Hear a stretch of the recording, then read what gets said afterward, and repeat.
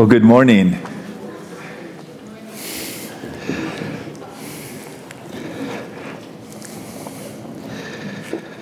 Almost 50 years ago, a very well-known psychiatrist, his name was Karl Menninger, he wrote a book. And the book was kind of a groundbreaking book. It's strange you would find a book coming from a psychiatrist like this, but the title was, Whatever Became of Sin? 50 years ago, it was 1973. He wrote as a medical doctor, which he was. He was not a prophet. He wasn't a religious man. But he projected the day would come when sin would no longer be a part of our human language. He speculated that sin and wrongdoing would be replaced by rationalizations excusing individuals from accountability. He predicted that the term sin would be replaced by terms such as illness, disorder, dysfunction, syndrome, and that sin would be regarded as a product of biochemistry, the way your body works, your environment, your parents, your experiences, or the traumas that you go through. No longer would there be any liability for human error, human choice, or willful conduct. Everyone would be innocent. Vindicated, all sin would be eliminated because you could blame it all on biology or psychiatry or some other kind of reasoning. That's what he predicted 50 years ago. And now we have arrived. He was right. This is a poll taken in 2018, just 2 years ago or so. 67% of Americans believe that they are sinners. That's okay, but you know what that means? 33% of people that you see, 1/3 of all the people you see in America, said, "Oh, I'm not a sinner." Not at all. This is another poll. This is a George Barna poll.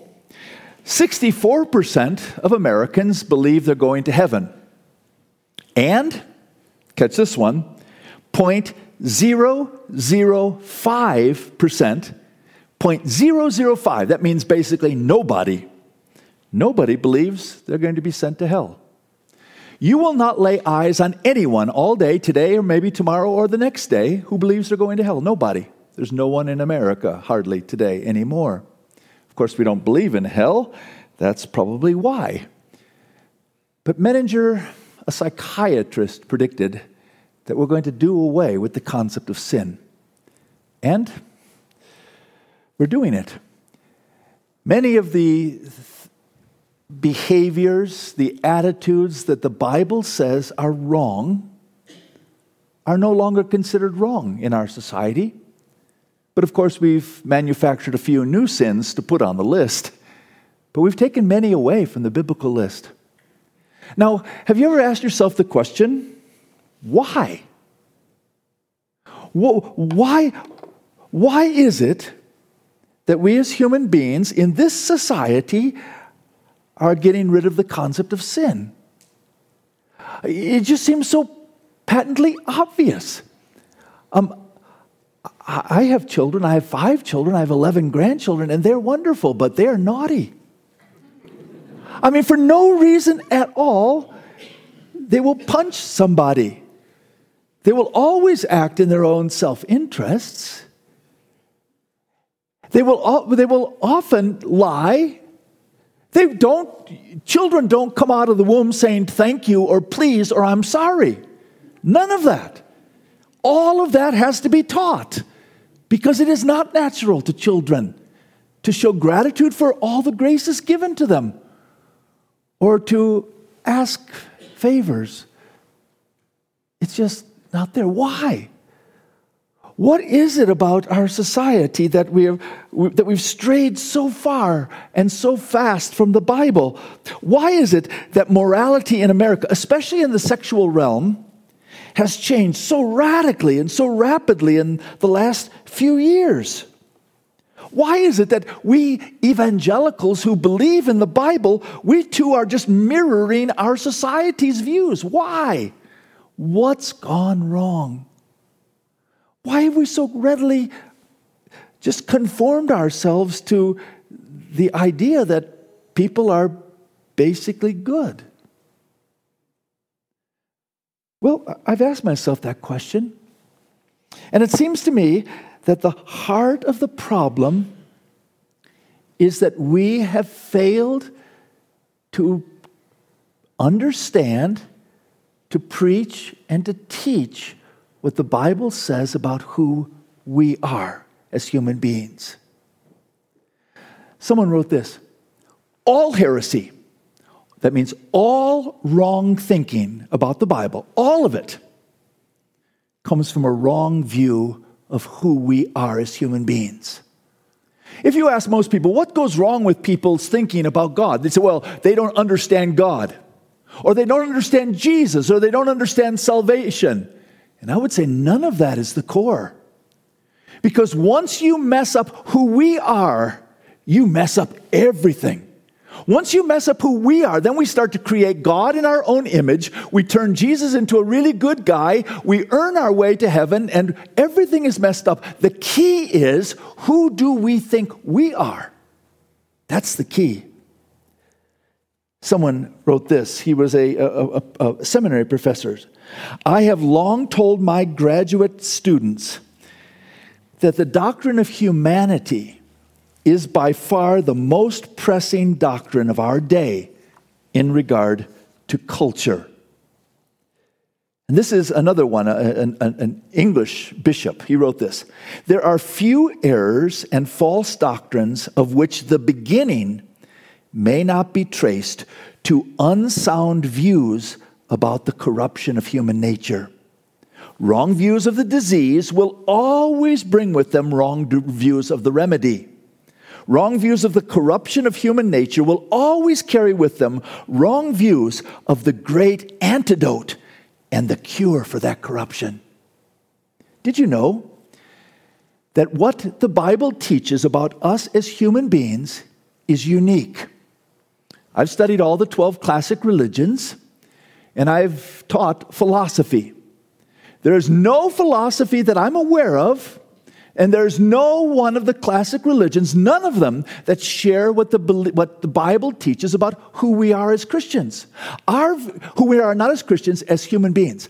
The Bible's view of who we are as human beings is way higher than any philosophy or any religion in the world. Way higher. And what the Bible teaches about us as human beings is way lower than any other philosophy or any other religion. And you got to keep them both in your grasp at the same time. John Stott, he was the Queen Elizabeth's pastor in England before he passed away. He says this: Scripture responds in a balanced way by speaking of both our glory and of our shame. There is in human beings both a unique dignity because we are creatures made in the image of God, and a unique depravity because we are sinners under the judgment of God. And it is very important for the Christian mind to keep the two together. In fact, the Christian mind depends on keeping the two together. If you do not understand what the Bible says about who you are, the good side and the bad side, you will not be able to think Christianly in our world today. It's impossible. And I would submit to you that it is perhaps the most important issue in our lives today. The problem is, Christians are a mess. How far are we a mess? Let me tell you how far we are. This is a 2020 poll. This is last year. 46% of evangelicals, those are people like ourselves who believe in the Bible, 46%. That means 1/2 of every evangelical you've ever seen in America today believes this statement. Quote, everyone sins a little, but most people are good by nature. Half of evangelicals believe that. Brothers and sisters, that is not what the Bible teaches. In fact, what the Bible teaches is we sin a lot, not a little. And none of us are good by nature. No, not so much as even one. None of us. So we've got a lot of work to do. This is Charles Swindoll. You and I are by birth, by nature, and by choice, inwardly depraved, which is to say that we are entirely corrupt. That is not to say that we don't have good in us. We do. However, anything good in us has been tainted with evil. It touches everything. Without the redeeming power of Christ, we cannot halt our moral slide. We need Jesus. So today, we're going to look at a passage which is probably the most negative passage about human nature in all of the Bible. It comes at the end of Paul's 3 whole chapters in which he has tried his best to tell his readers in Rome, the central city of the world back then, the only city in the world of over 1 million people, the main hub of all the world at the time. He's trying to show them how much we need Jesus. But we live in a culture today in which people says, we don't need Jesus. You say to someone, well, God loves you. They go, duh, of course he does. I'm a good person. Why would God not love me? Well, God does love us. That is true. But it's not because of our goodness. It's because of his grace. It's because of his character, not our character. But we mess this one up. Everything else we believe is going to be destroyed. All of it. We must understand who we are. So the Apostle Paul, very meticulously, remember he started with the typical Roman. And he said, the typical Roman, you fall short of God's glory because your sin, your turning away from God, sets you on a path of devolution, not evolution. And then he turns to morally good people. As you know, there are many morally good people around us. People who don't believe in God, or maybe people of other religions. They are very good people. They're moral people. And then he destroys this idea that you can be moral enough to be good with God. But then he turns to the religious people, like the Jewish people. And he shows how religion falls incredibly short of what God demands of us. So he's attacked those who are just like secularists. He's attacked the moralists. He's attacked the religionists. And now he finally says, okay, let me sum it all up. And that's our text today. It's found in Romans chapter 3. And we're going to look at a whole variety of verses that are going to tell us about who we are in summary. This is chapter 3. We're going to start in verse 9. Now, what the Apostle Paul is going to do, first of all, is going to give us a summary statement. And he's going to summarize all that he said in the previous 3 chapters. And then he is going to try to prove it, quoting the Old Testament. He's going to give nothing original. He's going to give quote after quote after quote after quote from the Old Testament. Because remember, he's writing to both Jews and Gentiles. People, especially the Jews, people say, well, I'm religious. I'm good. I'm good with God because I've been circumcised and I follow the law of God. And he's going to say, that's not going to cut it. So he's going to put us all in the same category. He's going to show that human sinfulness is universal. And then he's going to, lest people disagree with that, he's going to say, okay, let me just highlight 3 parts of your anatomy. Your mouth, your feet, and your eyes. And then he's going to bring it to conclusion. He's going to begin with a summary statement. Here it is. Romans 3:9. What shall we conclude then? After chapters talking about the Romans, the morally good people, and the religious people, what should we conclude then? Do we, Jews, have any advantage?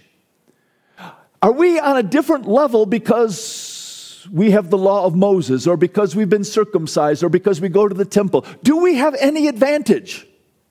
Not at all. For we have already made the charge that Jews and Gentiles alike are all under the power of sin. Wow.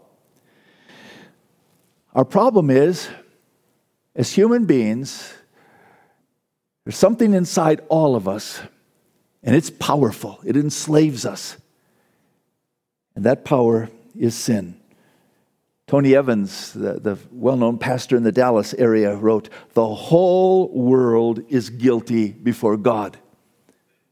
Now, this is something that is taught to us throughout the whole Bible, but many people don't even believe it. The truth is, we're all guilty before God. Well, the Jewish people would say, well, yeah, those Gentiles, they're guilty before God, but we're not. We have the law, we have the temple, we have circumcision, we have the promises of God, we're the chosen people, we have the promised land. And the Apostle Paul is now going to say, let's take a look at the Jewish scriptures. So everything he's going to say now for the next several verses, all of it are quotes from the Old Testament. Here's where he starts. As it is written, that's verse 10, there is no one righteous, not even one. There is no one who understands. There is no one who seeks God. All have turned away. They have together become worthless. There is no one who does good, not even one.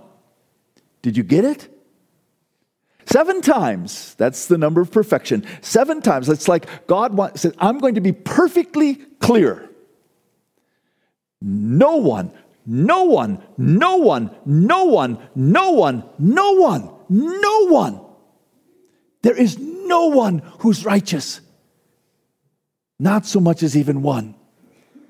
The first one, there is no one righteous. He takes that quote from Ecclesiastes chapter 7, verse 20.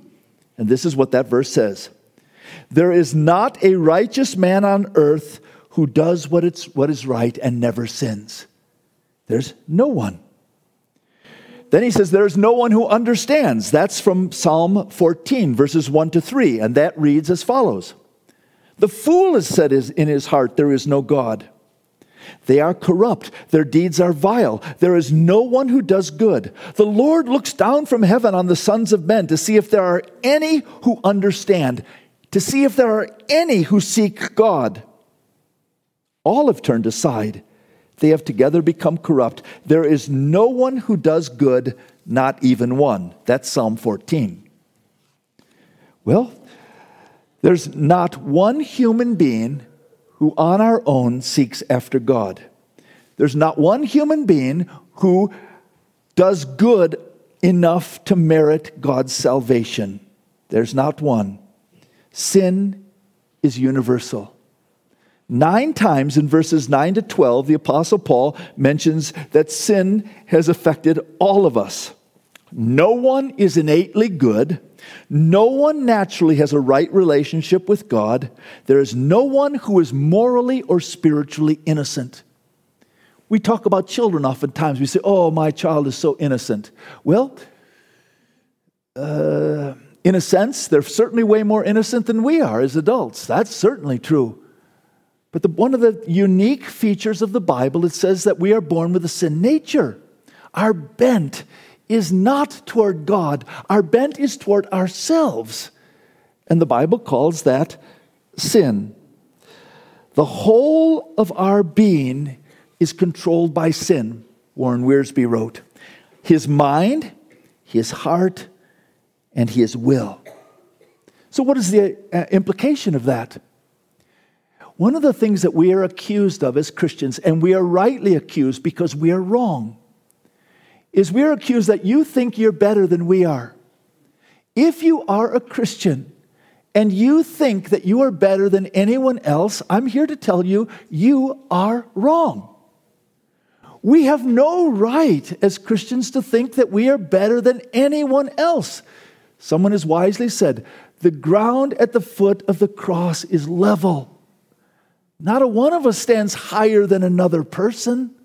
We all have sinned and fallen short of God's glory. Not just people who do things that we think are bad, we have too. Which is That's why we as Christians should be able to extend God's grace to anyone and to everyone. We should be the least judgmental of people because we believe deeply that we've all sinned. None of us sought after God. God sought after us. We did not find God because we were good. God found us in our sin. It's different. It's amazing.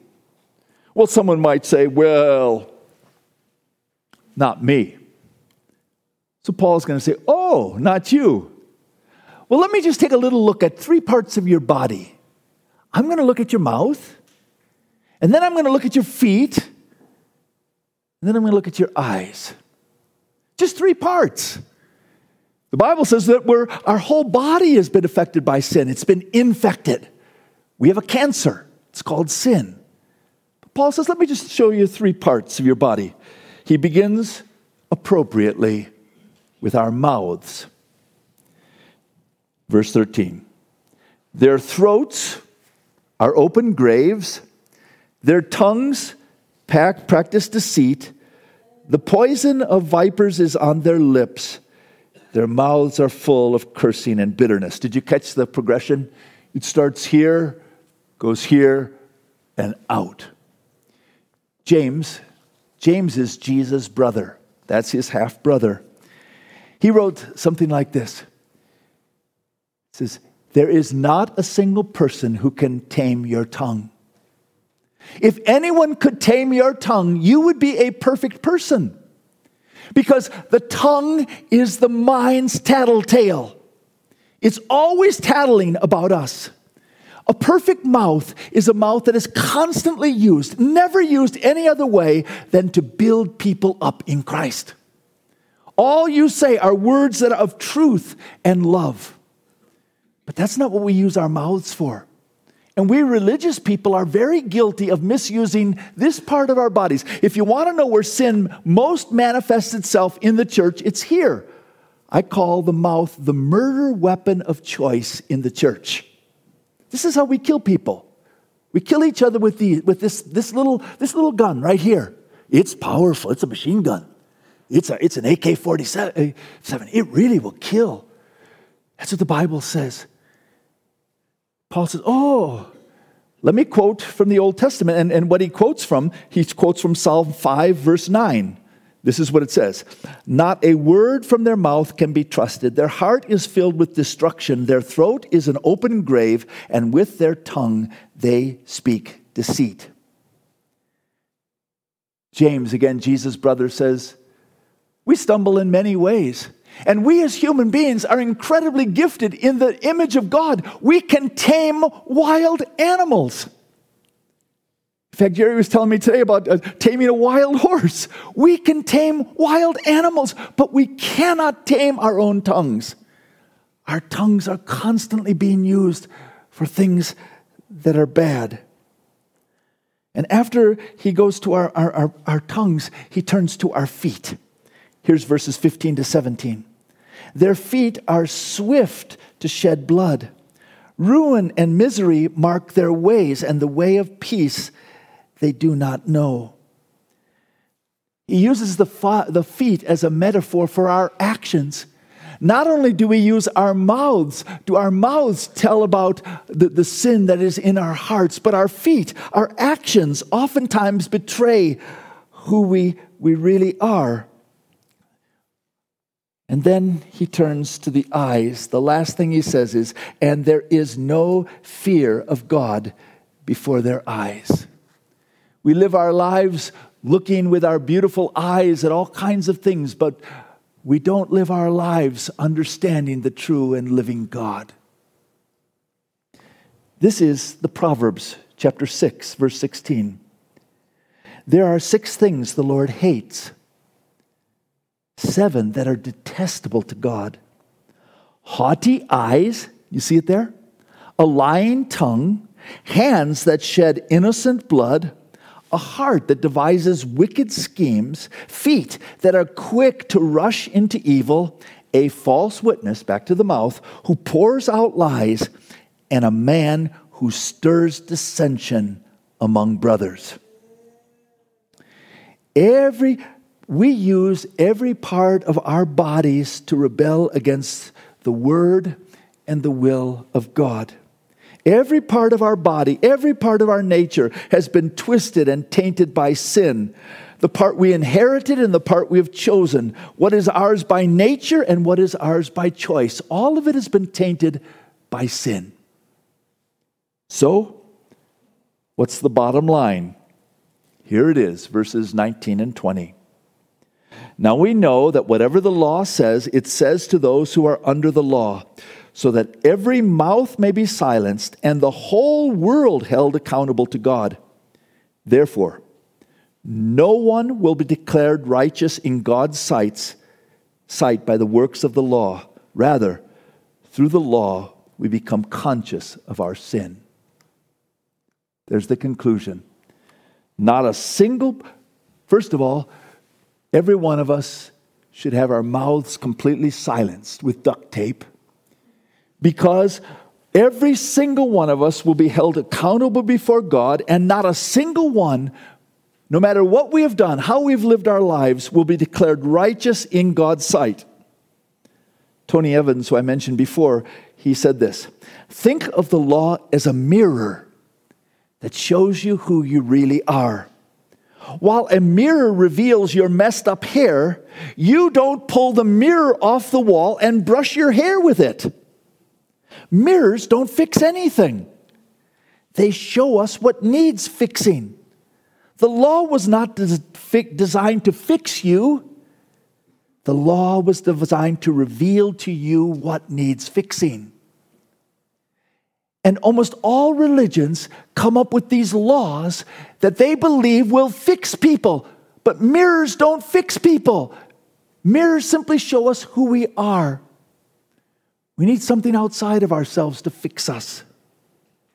So, question we should always ask ourselves whenever we look at the Bible is the question, so what? What difference does this make to the way I live? Well, let me try to answer that question as we conclude. Number one, our sin, our personal sin, is much deeper and much wider than we can ever even imagine. Remember the word of Jesus himself, our Lord Jesus, when he was here on this earth, he said these words: here is God's standards. Be perfect as your Father in heaven is perfect. There's the standard. I mean, that's an incredible verse. And when you look at the life of Jesus, he constantly takes God's standards and raises them to unimaginably high proportions that no one who has even an ounce of honesty can ever believe that you fulfill God's standards. It's impossible, because the standard is perfection. Did you ever think about it? What if God graded on a curve? What's his curve? A bell curve? What's he going to pick? 97%? 92%? You get an A? Well, if he allows any sin into heaven, we destroy the place. It's not possible for heaven to have any of us who have sinned there. The only hope we have of heaven is perfection. How in the world do we get there? Well, we're certainly not going to get there by our own merits. We're not going to get there by our track record. We're not going to get there by religion. How are we going to get there? You see, sin has infiltrated our nature. It has twisted our bodies. It has messed up our DNA. It has screwed up our hardwiring. It has messed up our emotions, our consciences, our motives, our minds. Not only do we do lots of things that are wrong, they're all the right things we should do that we don't do. We sang a song this morning about every second being used for God's glory. Do you do that? Do I do that? Are you kidding? That's not even close to true. You see, the problem is we become very quickly as human beings very comfortable with our sin. That's the reality. This is Alexander Solzhenitsyn in the Gulag Archipelago, the Nobel Prize winner. He said this: if only it were all so simple. If only there were evil people somewhere insidiously committing evil deeds, and it was necessary, and it were necessary only to separate them from us and destroy them. In other words, if only we could find the bad people and lock them away. But then he wrote, but the line dividing good and evil cuts through the heart of every human being. The line between good and evil cuts through the heart of every human being. William Golding, who wrote the Lord of the Flies, said this: humans manufacture evil the way a bee makes honey. Or C.S. Lewis said this: in God, you come up against something which is in every respect immeasurably superior to yourself. Unless you know God as that, and therefore you know yourself as nothing in comparison, you do not know God at all. And as long as you are proud, you cannot know God. Our sin is much wider, much deeper than we have any conception of at all. And apart from the quickening of the Holy Spirit, human beings are spiritually dead. Thus, our only hope of salvation is that our deliverer, our liberator, our emancipator, our redeemer would come from outside, because it's not going to come from inside ourselves. Paul wrote in the book of Ephesians, says, you were dead in your transgressions and sins. By the Bible's definition, we as human beings are zombies. We are spiritual zombies. That means spiritually dead people walking. We're dead men walking. That's what we are. Biblically, apart from what God does to us, we're spiritually dead people. We're people with a spirit, but our spirit is dead because of our sin. But we're alive and we're walking. We're zombies, is who we are. Our only hope is that God will be merciful to us. And thankfully, He is. The term that the theologians use to describe us as human beings is that we're depraved. And that word is not one that we like to use today because it has false connotations. That doesn't mean that everyone's bad or everyone does bad things all the time. That is not true. But what it does mean is that every part of our nature has been affected by sin. Every part. Our minds, our motives, our emotions, our will, our spirit, all of it has been affected, infected by the cancer of sin. Which brings me to one of my most important points. Because of our sin nature, human hearts are desperately deceivable. This is the prophet Jeremiah. He wrote this: the heart is the most deceitful of all things and desperately wicked. Who really knows how bad it is? The heart is the most deceitful of all things and desperately wicked. Who really knows how bad it is? In other words, we don't.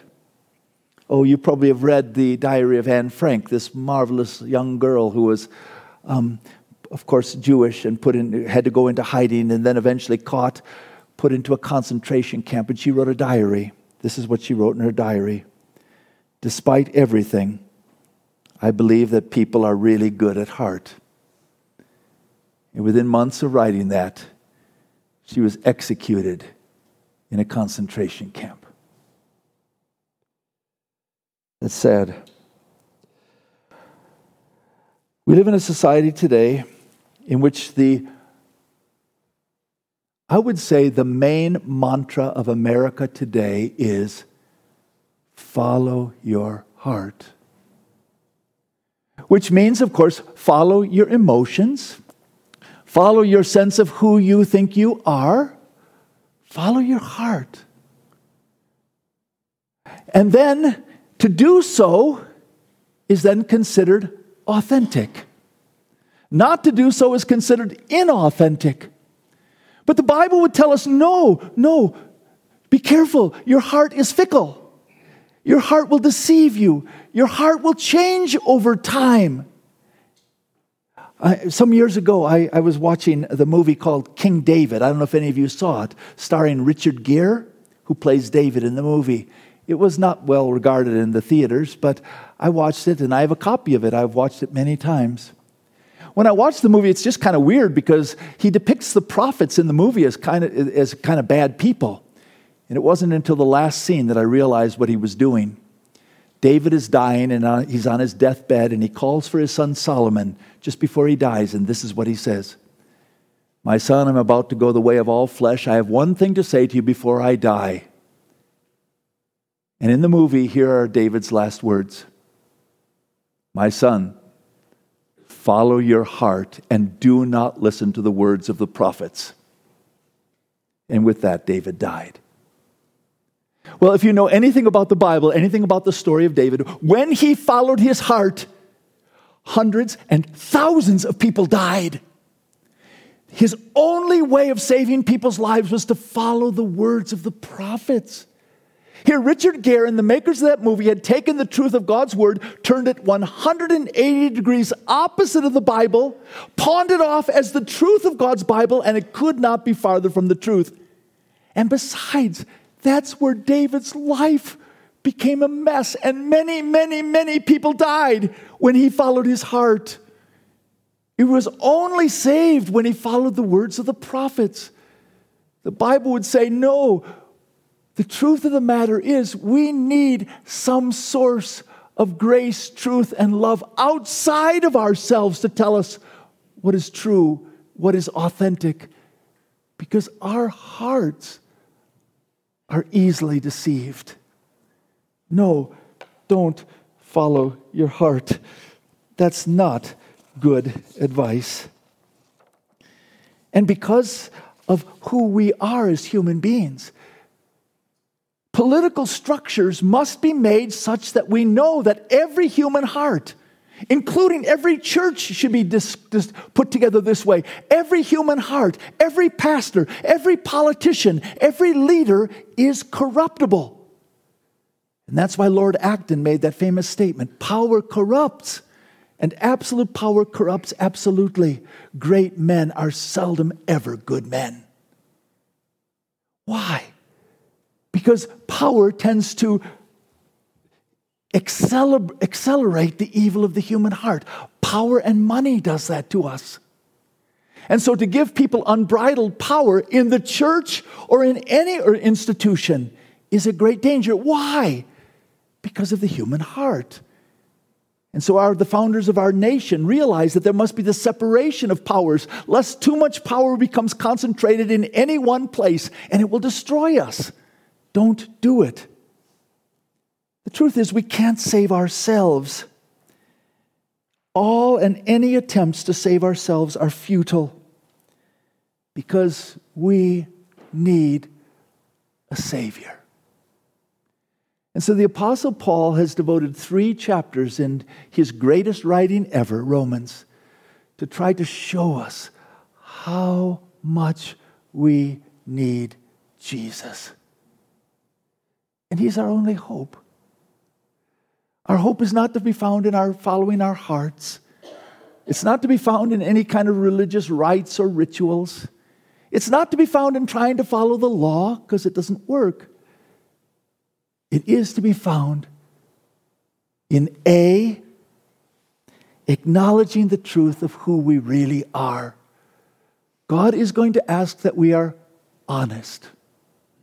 B, that we believe that God has provided for us in Jesus a substitute, a righteous, pure, sinless substitute for our sin, whose merits cover all that we need to stand before God righteous. And see, if you will confess with your mouth that Jesus is Lord, and you believe in your heart that God has raised him from the dead, you will be saved. That's what the Bible says. One of the songs that I'm sure you've heard and sung and you love is the one, "It Is Well With My Soul." My favorite line in that song goes like this: "My sin Oh, the bliss of this glorious thought. My sin, not in part, but the whole, is nailed to the cross. I bear it no more. Praise the Lord, oh my soul. Let's pray. Oh, Father, thank you. Thank you for loving us as you do, way, way beyond what we deserve.